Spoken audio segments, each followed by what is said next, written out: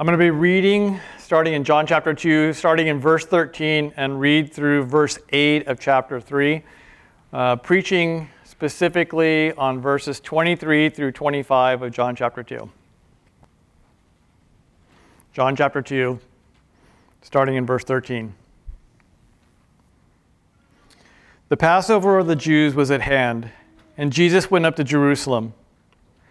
In the temple, he found those who were selling oxen and sheep and pigeons, and the money changers sitting there. And making a whip of cords, he drove them all out of the temple with the sheep and oxen. And he poured out the coins of the money changers and overturned their tables. And he told those who had sold the pigeons, "Take these things away. Do not make my Father's house a house of trade." His disciples remembered that it was written, "Zeal for your house will consume me." So the Jews said to him, "What sign do you show us for these things?" And Jesus answered them, "Destroy this temple, and in 3 days I will raise it up." The Jews said to him, "It has taken 46 years to build this temple, and you will raise it up in 3 days?" But he was speaking about the temple of his body. When, therefore, he was raised from the dead, his disciples remembered that he had said this, and they believed the scripture and the word that Jesus had spoken. Now, when he was in Jerusalem at the Passover feast, many believed in his name when they saw the signs that he was doing. But Jesus, on his part, did not entrust himself to them, because he knew all people, and he needed no one to bear witness about man, for he himself knew what was in man. Now there was a man of the Pharisees named Nicodemus, a ruler of the Jews. This man came to Jesus by night and said to him, "Rabbi, we know that you are a teacher come from God, for no one can do these signs that you do unless God is with him." And Jesus answered him, "Truly, truly, I say to you, unless one is born again, he cannot see the kingdom of God." Nicodemus said to him, "How can a man be born when he is old? Can he enter a second time into his mother's womb and be born?" Jesus answered, "Truly, truly, I say to you, unless one is born of water and of the Spirit, he cannot enter the kingdom of God. That which is born of flesh is flesh, and that which is born of the Spirit is spirit. Do not marvel that I said to you, you must be born again. The wind blows where it wishes, and you hear its sound, but you do not know where it comes from or where it goes. So it is with everyone who is born of the Spirit." Let's pray. Father, thank you for your word. Thank you, Lord, for giving us your Holy Spirit, which illuminates your word. Father, for the gift of your Son, which purchased our souls, Lord, that we may be in your family. Father, I pray now that you would be glorified through the preaching of your word, through the magnification of your word, that, Father, we would glean something more of you, a better truth of who you are and the love that you have for us. Thank you, Father. Again, we pray this in Jesus' name. Amen. Okay. So I was given the task of preaching through John chapter 3. When I was first given this task, I was pretty excited. I was pretty confident, thinking that I knew the stories of John chapter 3 and all the contents that are in there. And I also found out I wasn't alone in thinking this way. See, R.C. Sproul, when he was in Bible college, was taking a course on the book of John. And he was given a test on John chapter 3. And he was pretty excited about getting this test because he thought he had a great handle on chapter 3 of the book of John. He ended up getting a C on the test. Up until the day that he entered into glory, he still believed that this portion of the New Testament is one of the hardest to handle adequately. I'm sure now, though, R.C. has a much better handle on this than any of us could possibly even fathom. So, the Apostle John, when he wrote this gospel, had a very specific purpose, and that purpose is found in chapter 20, verse 31. "These things are written so that you may believe that Jesus is the Christ, the Son of God, and that believing you may have life in his name." John began this gospel by elevating the name of Christ to such a high point that the first 18 verses of chapter 1 became the focal point for 3 centuries of the church in trying to rightly know their Savior. He had one goal in mind, to make much of the person of Jesus and for us to see him as God incarnate, the Word of God, the light and life of men, full of grace and truth, radiating the glory of the only begotten of the Father. He had a high view of Jesus, and he wrote this account of his life and ministry so that we would believe, and in believing would have eternal life. Now, while the Word of God is inspired, the chapter breaks and the verse numbers aren't, which is why when I was given chapter 3 to preach on, I had to actually go back to chapter 2, verses 23 and 25. For these 3 verses are like the cartilage between our bones. They connect one to another. They actually connect the things that have happened up until that point with the things that are going to be happening in chapter 3. Now, cartilage doesn't provide strength to bones. It doesn't really give them integrity, and it doesn't really make them, more bony. But what it does is it makes it possible for bones to work properly together, for our arms to work properly, for our legs to work properly. It connects them in a systematic and orderly fashion. That's what these 3 verses do. They connect the events that had occurred up until that point, the choosing of the disciples, the miracle of changing water to wine, the cleansing of the temple, and the interactions that Jesus had with those Jews, with the interactions that we're going to read about and see in John chapter 3. Now, in most instances in his gospel, John gives important background information. For instance, the turning water to wine. In this story, the background allows us to know why Jesus was at the wedding and why running out of wine was so important to Mary. To the first century Jews, this information would have spoke volumes to them. For us, we have to dig a little bit, but once we do, we actually gain more into the miracle that happened there, and it's much more meaningful. The same is true in our verse today. Most time of the year, there would have been small crowds at the temple. During Jewish holidays, crowds would have gained a little bit of in attendance as people came together to be with their families and celebrate the Jewish holidays. But we're told that this was not just any Jewish holiday, this was the Passover. There is nothing that we know of in America that can compare to the Passover. There's no holiday outside of maybe what the Muslims do at Ramadan or whatever, where so many people gather for such an event. There's estimates of over 1 million people coming to Jerusalem for the Passover on an annual basis. They came together to celebrate the Passover, and it was also a time for the nation to remember what God had done in saving them from the Egyptians in the Exodus. And they also looked forward to the coming Messiah that he had promised through his prophets. It was in this setting that Jesus went into the court of the Gentiles during the Passover and removed the religious distractions from the only place where non-Jews were allowed to worship.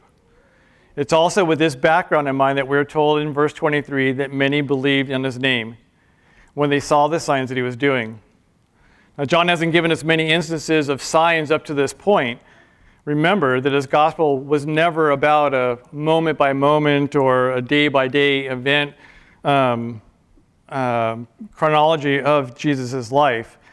It was actually, later he states in his gospel, now Jesus did many other signs in the presence of the disciples, which are not written in his book, chapter 20, verse 30.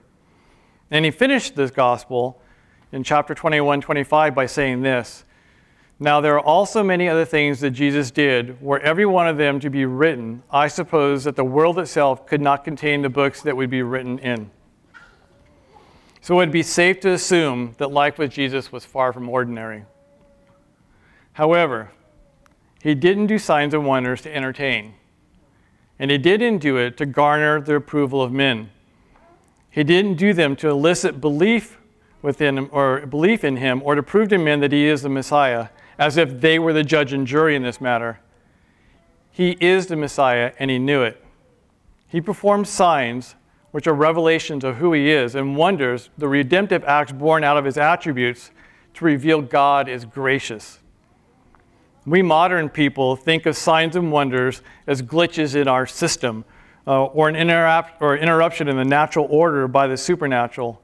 Or we go to the other extreme and are so casual about them that when we read about them, we dismiss them as superstition, or we just race over them as we read them.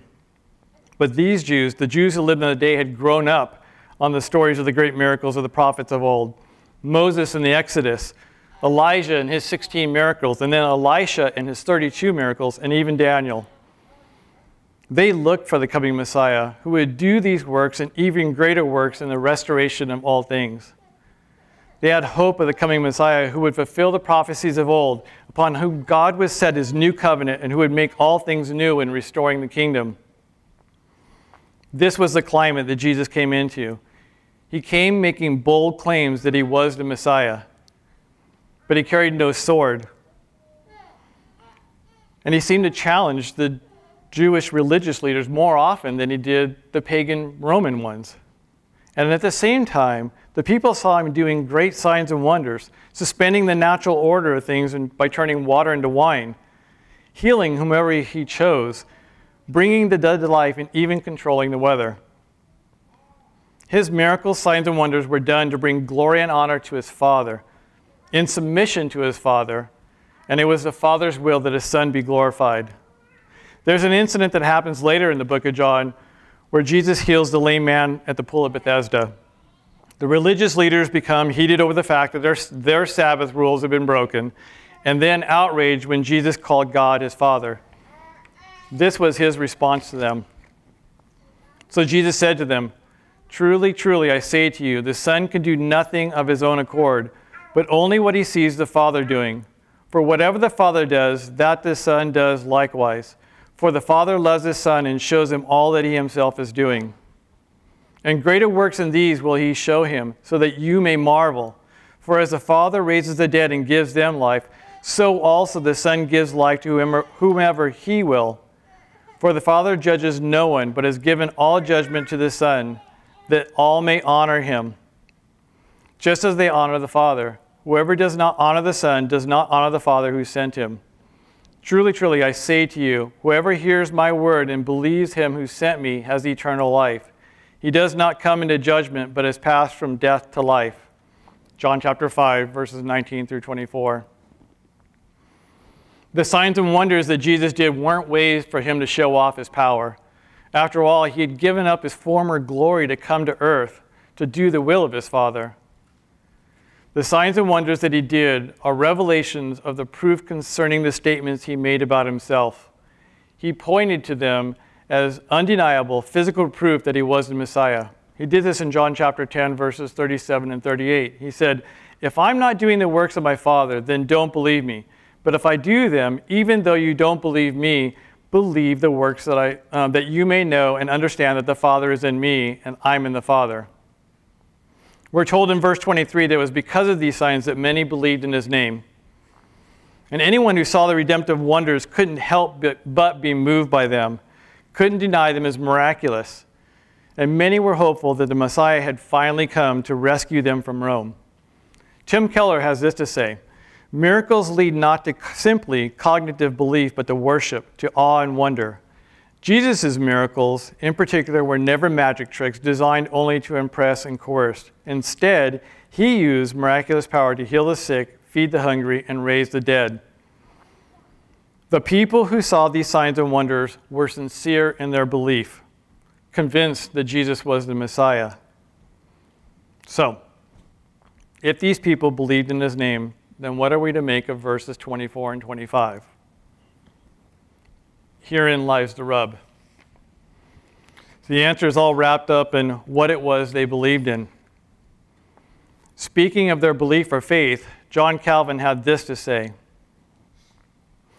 "Yet this was not a pretended faith by which they wished to gain reputation among men, for they were convinced that Christ was some great prophet, and perhaps even ascribed to him the honor of being the Messiah, of whom there was at this time a strong and general expectation.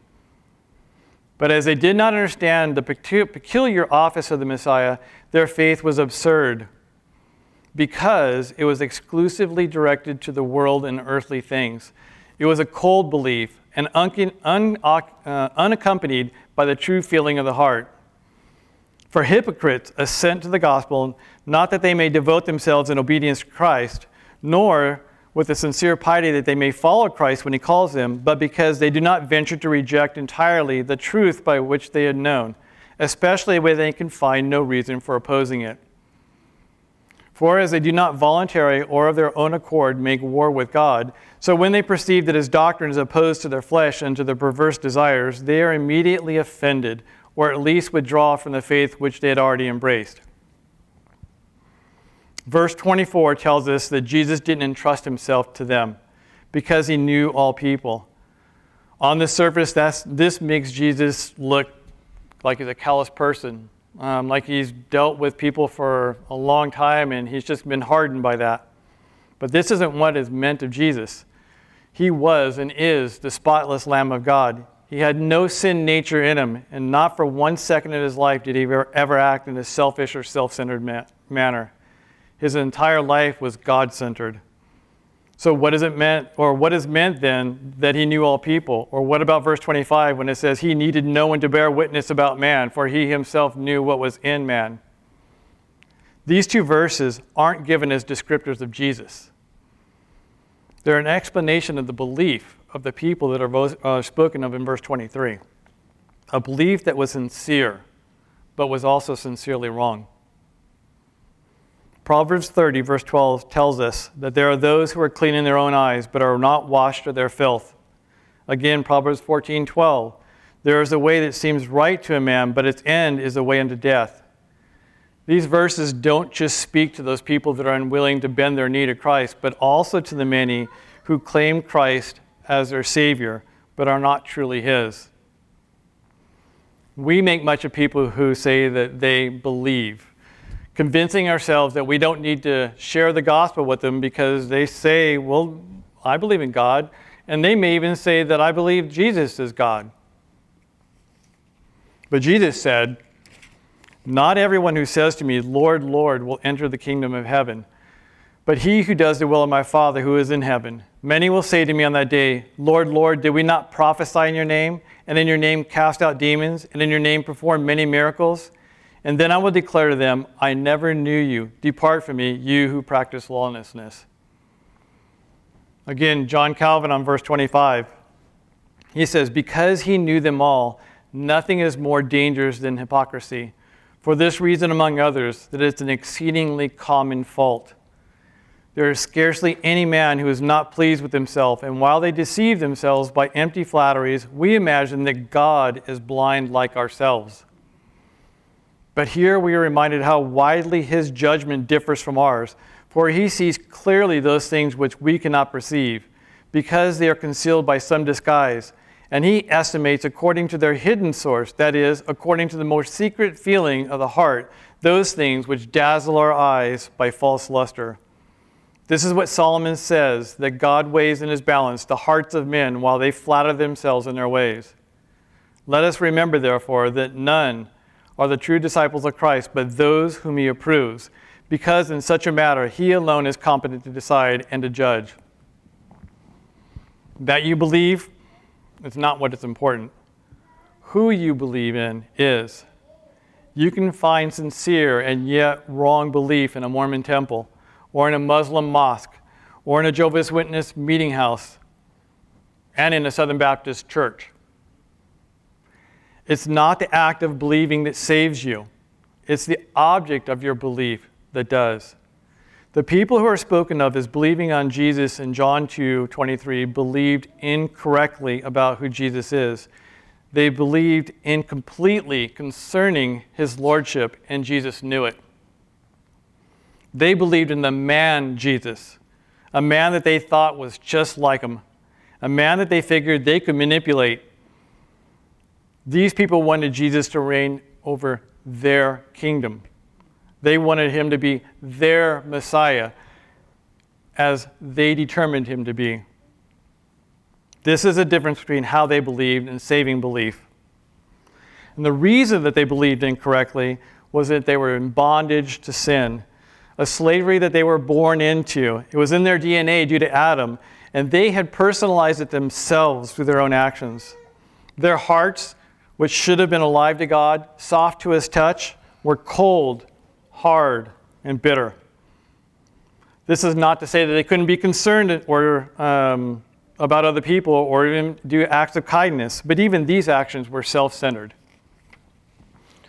If there were ever a people who should have been able to believe that Jesus was God, it was these people. If there were ever a people who could be saved through signs and wonders, it would have been these people. They had him in their midst. They were witness to his signs and wonders. More importantly, they were witness to his life. These people are the proof text that no one can come to Christ, no one can believe on his name outside of the miracle of regeneration. The signs and wonders that Jesus performed are amazing, and the compassion that he showed toward the people around him in feeding the hungry and healing the hurting are as amazing as well. While these signs and wonders are amazing, none of them truly demonstrate his majesty or bring greater glory to his name, more than the implications that are made by verses 24 and 25. The greatest demonstration of the majesty and glory of Jesus is found in his grace and mercy for people like us. See, Jesus actually knows people. He's not just a good therapist. He's not good at knowing the character traits of people. He answered the thoughts of the scribes in Luke 5:22. He did the same thing to the Pharisee concerning the woman who was weeping at his feet in Luke 7. He spoke to the doubt of Thomas concerning the resurrection in John 27. He knew all about the woman at the well. He is privy to every aspect of our lives. He knows every thought in our mind and every sin which we've ever committed. We want people to think highly of us. We do our very best to present a polished image to people. We want everyone to like us. If this wasn't true, there wouldn't be billions of dollars spent alone in this country every year on cosmetics and fashion and jewelry, or countless hours spent every day by people who are trying to make themselves look much better than they really are. It's easy to fool strangers into thinking good about us. It's harder to fool people who live close to us. But the truth is that the people that live close to us, if they actually were able to get into our minds just for 1 second, to see our thoughts, would be so repulsed that that relationship would be destroyed forever. We truly are like the Frankenstein monster, a horrible caricature of the person we are first created to be. We are treasonous rebels that are convinced of our own good. We are crazed terrorists hell-bent at overthrowing the reigning government. We are Adolf Hitler, Jeffrey Dahmer, and Osama bin Laden, all rolled up in one. And as proof of this, we'll deny that it's true, at least in our own minds. This is what verse 24 means when it says that Jesus knew them all. This is how he knows you and me. The sad truth is that we still try and hide our sin from him. We think that by not confessing our sin to him that he won't know. We wall off our hearts and hold on to our personal hurt and pain.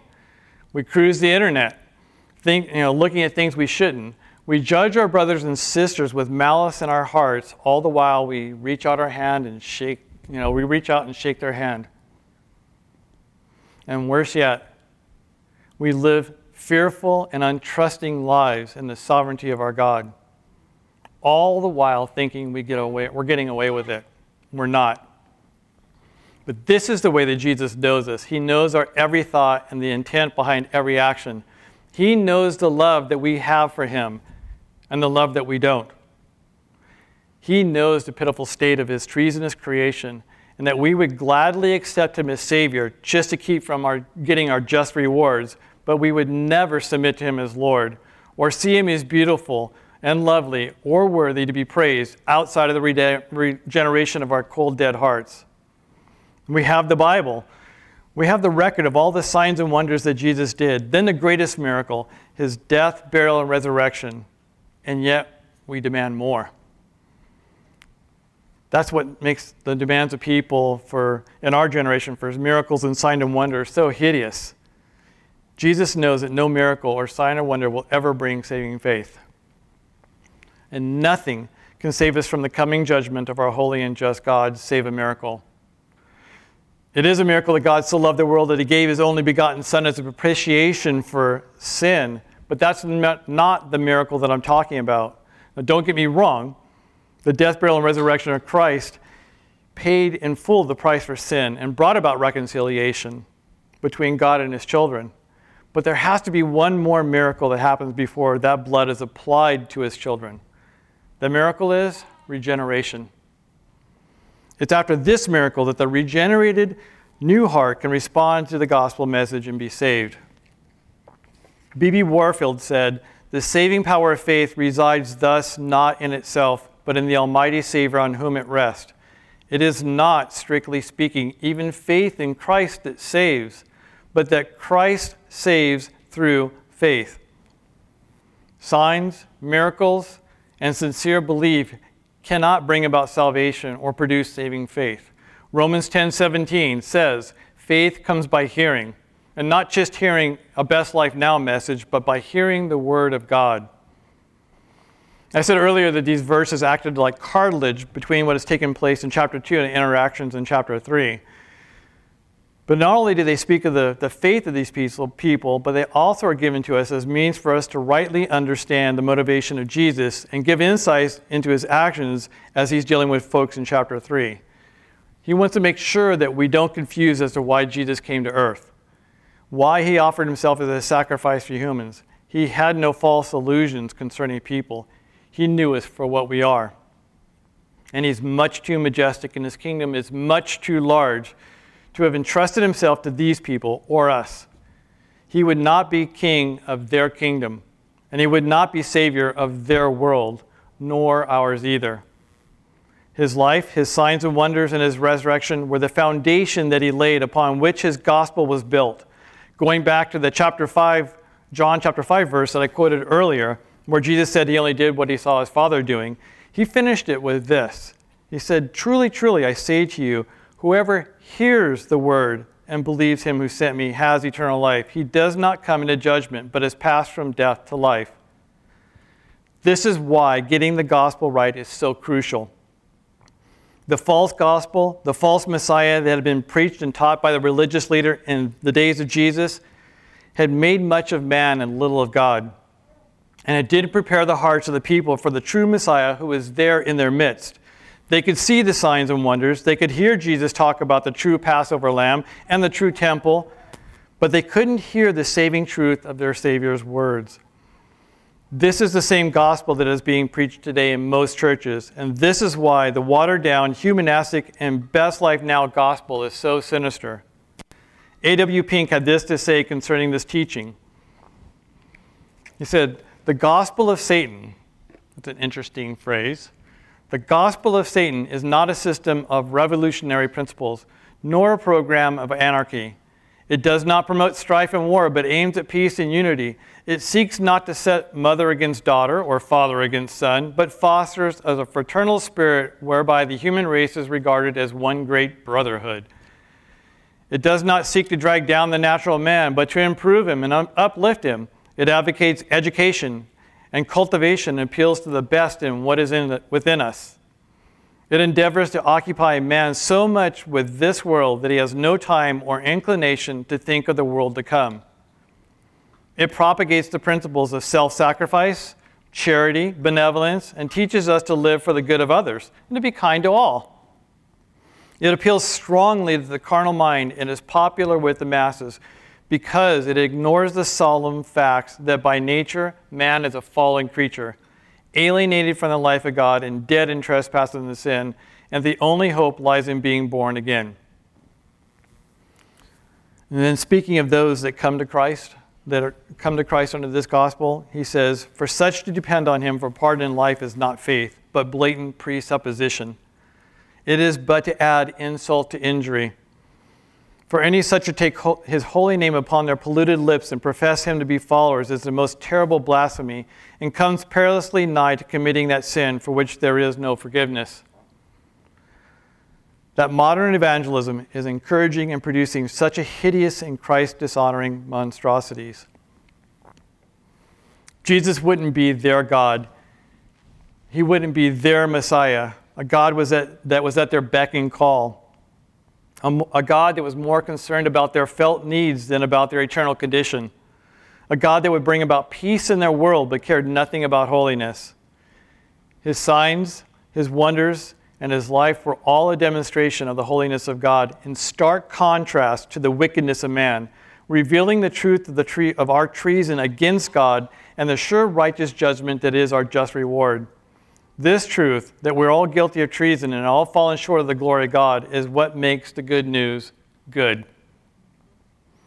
The Jesus that the Mormons believe in, that the Muslims acknowledge, or the JW study, and that's being preached today in most Christian churches, is not the true Messiah. And that gospel is not his gospel.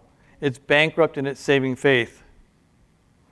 There are many people today in churches that actually believe. And they're sincere in their belief, but they believe wrong. Paul knew this to be true in his generation. He told the believers in Corinth as much in 2 Corinthians chapter 13, verse 5. He said, "Examine yourself to see whether you're in the faith. Test yourselves. Or do you not realize this about yourself, that Jesus Christ is in you, unless indeed you fail to meet the test?" Don't disregard this test. Don't despise this examination. Don't shy away from it. This examination, just like any other examination, doesn't judge. All it does is reveal truth. Don't think that attendance in a church, even a Reformed church, is proof of salvation. Jesus didn't send these people away. The ones in John chapter 2, verse 23, he didn't send them away because they believed incorrectly about him. He didn't separate them from the true believers. They remained with him for much of his ministry, some of them up until the very end. Dear ones, we are to take comfort in the fact that Jesus knows us. He knew us from the beginning of creation. So the question we have to ask ourselves is this: what do you believe? What Messiah do you believe in? I know that you're sincere in your belief, otherwise you wouldn't be sitting here. But so were these people. They were sincere in their belief as well. They believed in the person Jesus as their Savior, a Jesus that wouldn't offend them, that wouldn't challenge them in their daily lives. And the frightening thing is, it didn't do them any good. God so loved the world that he gave his only begotten Son to save sinners. To save sinners from the coming wrath that they earned through their sin. He saves them in order to bring glory to his name through their regeneration in their loving submission to his will in their lives. Dear ones, test yourselves. Don't neglect this test. There is nothing more important than passing this test. Let's pray.